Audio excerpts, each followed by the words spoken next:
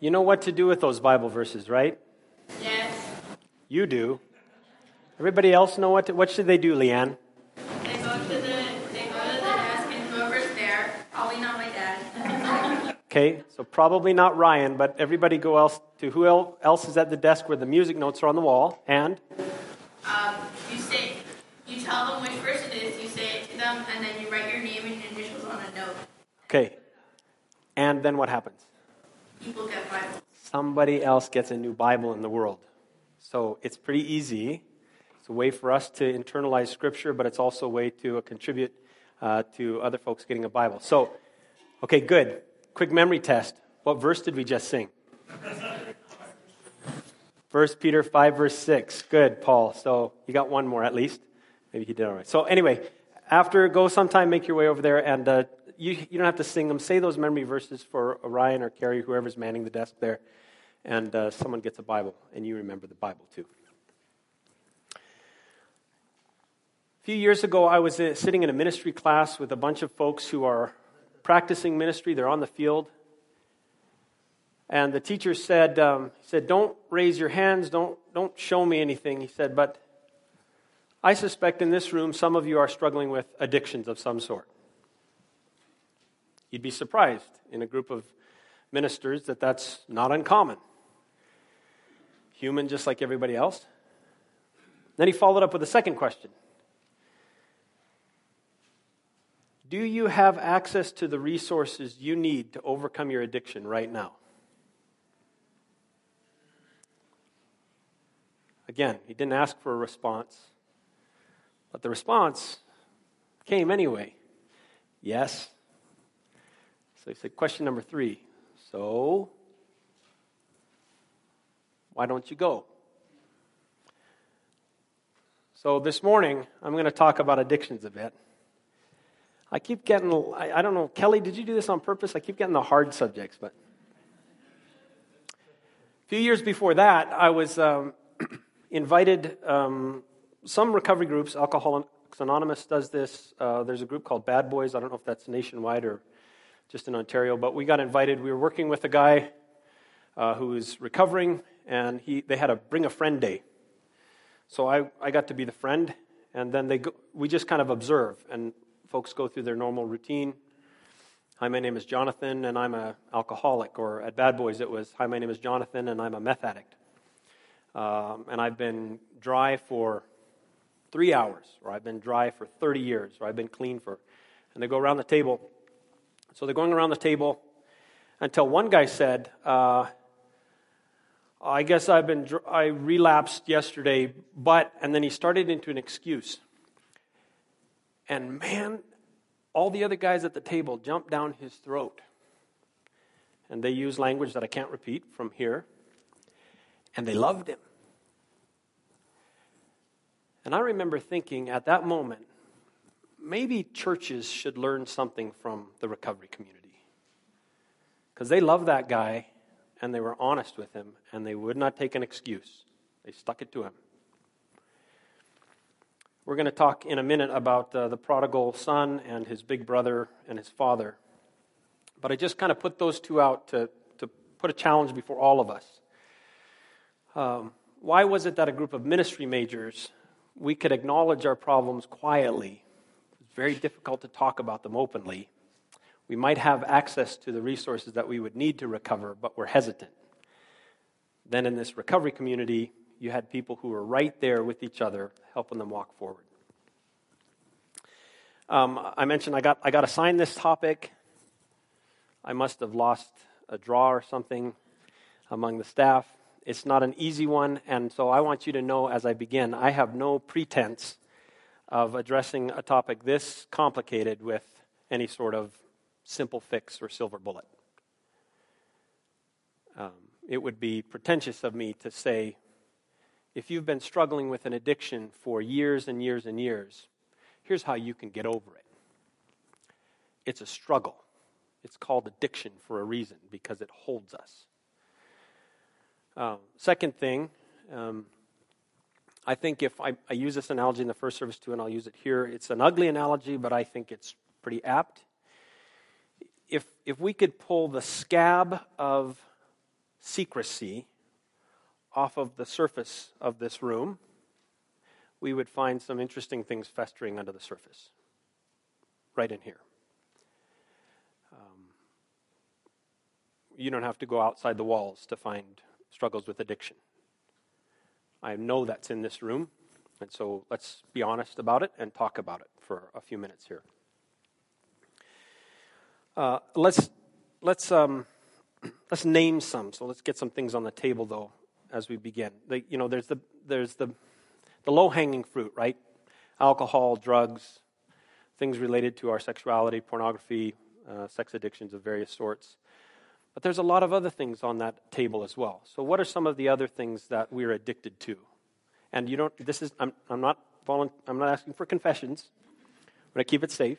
You can talk about something out there. Don't name names, just name addictions. What else are the things that we struggle with? Food, okay.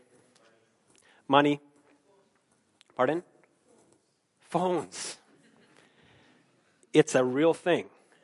Phones and the social media attached to them. Okay, yep. Video games. Yeah, so some of you think, video games. When I was in graduate school, there was a couple that I was close with. And anytime I went to visit them, the video game console was set up. And it was an elaborate console. The husband had invested some money into this console. And it was set up, and his game was in progress always. Maybe as much as 8 hours a day he spent on that. That's addiction level. And his marriage fell apart. They didn't make it. It had serious impact. So some other things. Cigarettes and shopping for cigarettes. Yes. Yeah, that's right. But that's right. And in the first service, the same kind of thing happened up. Someone said shopping and someone said phones at the same time, and shopping on phones, or for phones. There was another one over here. Gambling. Yeah. Yeah, so all sorts of substances, right? Worry. Okay? Yeah, actually, I think that might be true. We fret and we fixate on things, right? Okay, so good. We got those on the table, and the reason I do that is so that we can all together self-incriminate. Most of us can pick something on that list that we struggle with to some. Yeah, you got one more? Hunger is as an addiction. I need the mental health professionals to help me out with that one. But I think maybe some of the conditions that come along with that are responses that would be similar to addiction. Sure. Okay. Sugar, yeah, eating disorders. Thank you. Related, yeah, work. And why could we say work is an addiction? What is it that we're after when we're addicted to work? Okay. Okay, so it can be, I don't want to go home, escape with being busy, affirmation, yeah. Okay, good. We got a lot on the table. Okay. Ouch. Yeah, you say that to the guy with the microphone, right? I'm not addicted to control. Vanity. Anyway, the list goes on and on. That's right. Gossip. Keep going. But, okay, pause. We good. We know clearly now we're in a mess. I don't have, like I said, I don't have a silver bullet for this, an easy fix, but I have 3 words, okay? So you can say them with me. First is hope. Second is work. Third is community. Okay? Hope, work, community.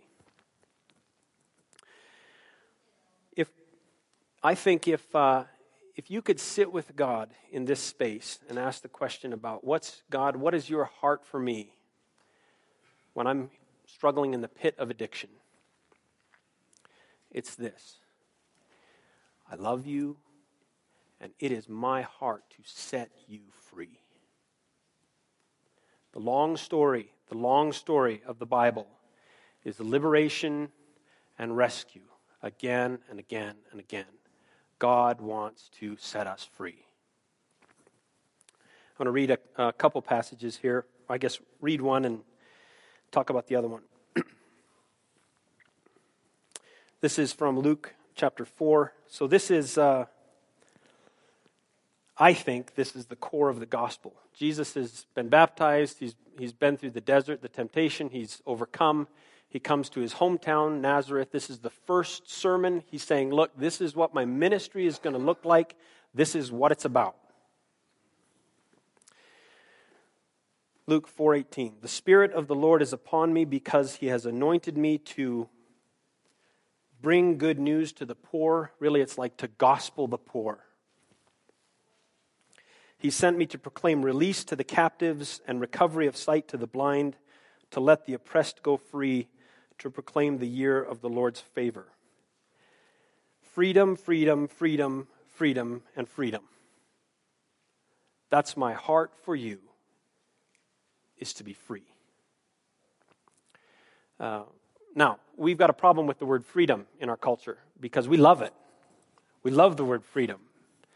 And actually, it's kind of apropos today, right? Tomorrow is Remembrance Day, and we're talking a lot about freedom, appropriately. But let me make a big distinction.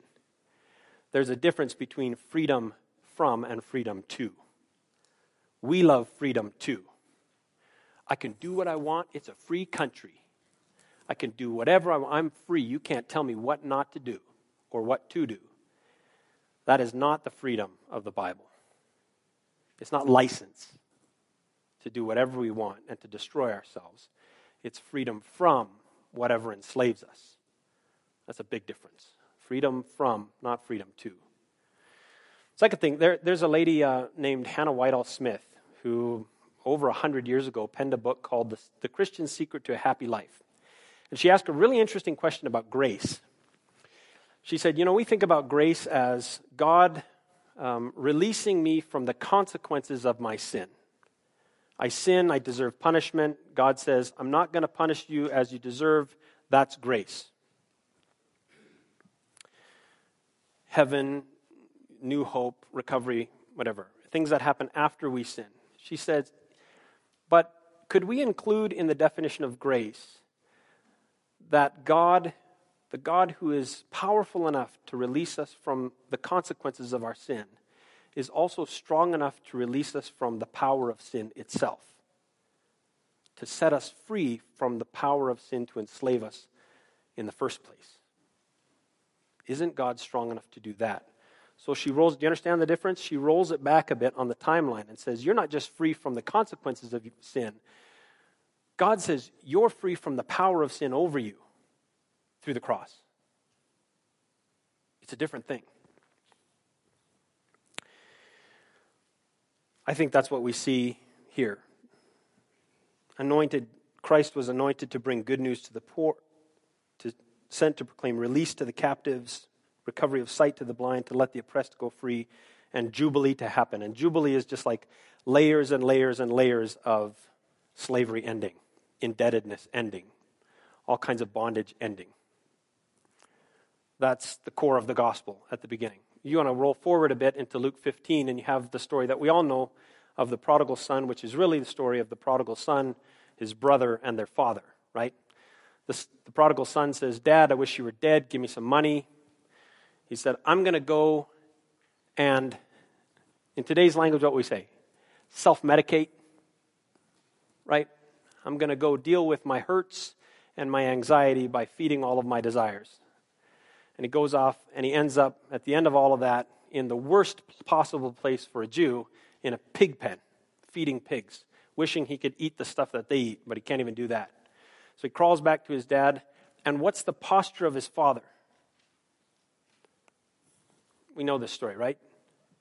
He's poised at the front porch, watching the road, waiting for the son to just turn towards me. And then he sprints out to get him.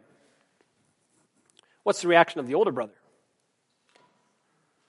Resentment, right? Frustration. I've kept all the rules, and I don't get a fatted calf slaughtered for me, or the ring for me, or the new coat, or any of this stuff. I don't get a party. And the father says, really, to both of them, that's because all of this stuff belongs to you. But we have reason to rejoice, for the one that was lost is found. Right? Who are we in that story? All of us. I hope there's not an older brother in this crowd from that story. We're all the returned prodigals in one way or another. So what do we do as returned prodigals? We join God on the front porch watching the road for the folks coming home.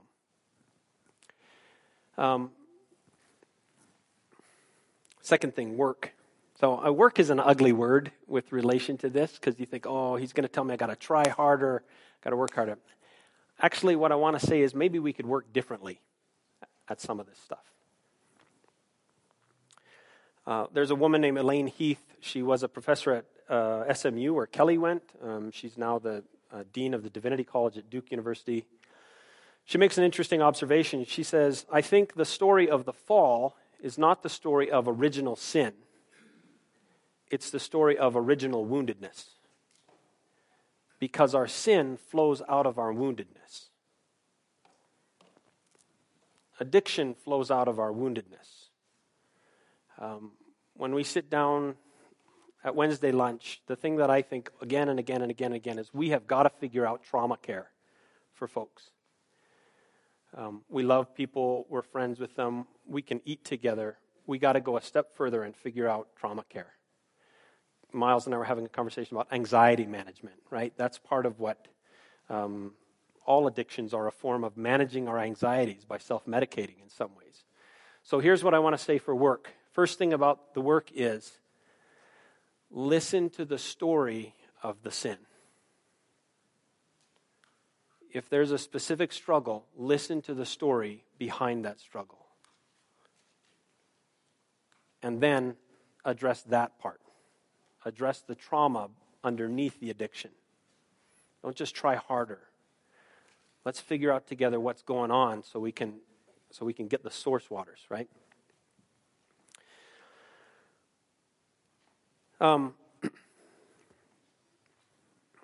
Here's a quick test. Is Kelly in the room now? He was in the first service. He's the only one who knew this in the first service. Anybody know the name Harry Emerson Fosdick? I see. Okay, Ed. Anybody else? Harry Emerson Fosdick. He was a minister in the early 20th century.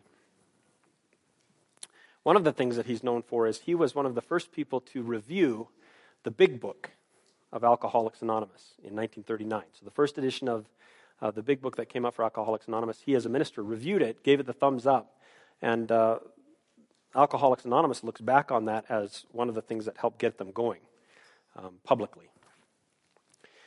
But he was a preacher, and he preached a sermon on wrestling with temptation, I would say addictions, and he told the story of the sirens. So do you know this from Greek mythology? So the sirens are these women, or sometimes they're kind of women, harpies, winged, or whatever, but they're evil. But their song is so beautiful and captivating. If you hear it, you have to go to it. You'll succumb to the siren song and crash and be devoured. So there's two famous stories about this. Odysseus in Homer's writings, right? So Odysseus goes by, he wants to hear the siren song. So what he does is has his crew members all stop their ears with wax, and they bind him to the mast so that he can't get free. And he tells the crew members, no matter how hard I beg, no matter what I do or what I say, don't release me from my bindings until we're out of earshot again. But I want to hear the siren song. So he goes by and it works. Like he hears it, he's totally tortured by it. He begs and pleads for his crewmen to let him go, but they don't, and so they get out of earshot, and then he's safe again. There's a second, less well-known story. It's in Jason and the Argonauts. And they have Orpheus come along with them when they're on the boat. Do you know this story? Do you know what Orpheus was? He was a musician. And when they got near the Sirens' Island, Orpheus played music that was so much more beautiful than the siren song that the siren song lost all of its power. And the sailors could just sail on by. Fosdick's point with that was there's negative goodness and positive goodness. And sometimes when we say work, what we mean is, Let's try really hard not to succumb to the sin again. Bind me to the mast and stop my ears, but I'm still kind of paying attention to it. And if I happen to hear it, it's going to be so overpowering, I'm going to succumb. And he said, positive goodness is finding something better to listen to, a better song, Michael, and to fix our eyes on Jesus, Miles. I think that's the work that we do. Finally, community. And I think God in this space says, you are not alone. Trevor Wise put me onto an experiment called Rat Park. And it happened in about 1978 by a Canadian researcher named Bruce Alexander. And what he did was he put a bunch of rats. He made kind of a rat hotel that had everything that the rats needed, had community, had food, all various kinds of healthy stimulation. And then he made a second set that were just isolated cages. And the rats were in there, had no community, they were isolated. They had what they needed. They had food. In both sets of cages, he put 2 bottles. In one bottle, he had just plain water. In the second bottle, the water was laced with morphine and sugar. And the sugar was just to offset the bad taste of the morphine. Guess what happened to the rats in the cages? They tried the morphine. They kept drinking the morphine until they died. Guess what happened to the rats in Rat Park? They tried the morphine, but statistically they preferred the clean water. Because the morphine interfered with their social interactions. They didn't like what it did to them. So his whole case was whether the addiction is in the substance or whether the addiction is in the addict, and what's going on there, right? And then what counters it. And he said what counters it is community. If only we had a community that we had access to, where we were committed to loving each other, you know? Oh yeah, we do. It's called the church. It's hardwired into our existence that we do 2 things. We love each other and we love God. I think what happens, though, sometimes is we become a bit like the ministry class that I mentioned at the beginning, where we're reticent to do the honest, hard work of saying, I'm vulnerable and I need help. And we're reticent to do the hard work of saying, I will walk with you in your journey to recovery. So, we're going to do something different as we end here. Kelly, and thanks, Hope, for coming back in. You guys are going to join me on the stage. I don't think, Dustin is probably in there, is he? Okay. We got some elders, Miles. We have any other elders in this service? Francis, are you in here? Yeah, Francis, come join me on the stage. These people kind of don't have an option, but I want to open this invitation up to anybody else in this room. If you have journeyed recovery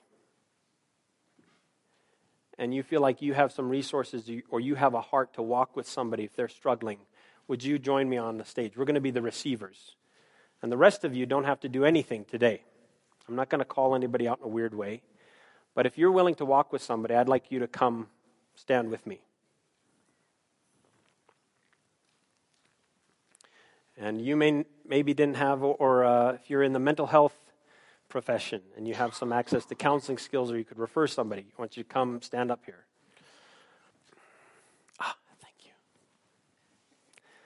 And I'm sure there are more in here. All right, good. I got one more. All right.